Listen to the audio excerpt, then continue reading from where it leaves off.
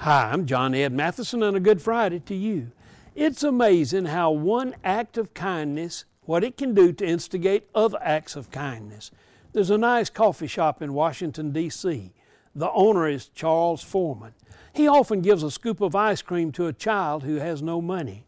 A person waiting in line saw him do this, was moved by his generosity, and donated $100 so that he could give away more ice cream. When the owner thanked the customer online, it set off a chain of giving. It quickly raised enough money for Foreman to pass out hundreds of free cones of ice cream to people in need. Foreman said, "It's good to see the best in people. It's really touching." Hey, do something today to help bring out the best in yourself. And when you bring out the best in yourself, you'll bring out the best in other people.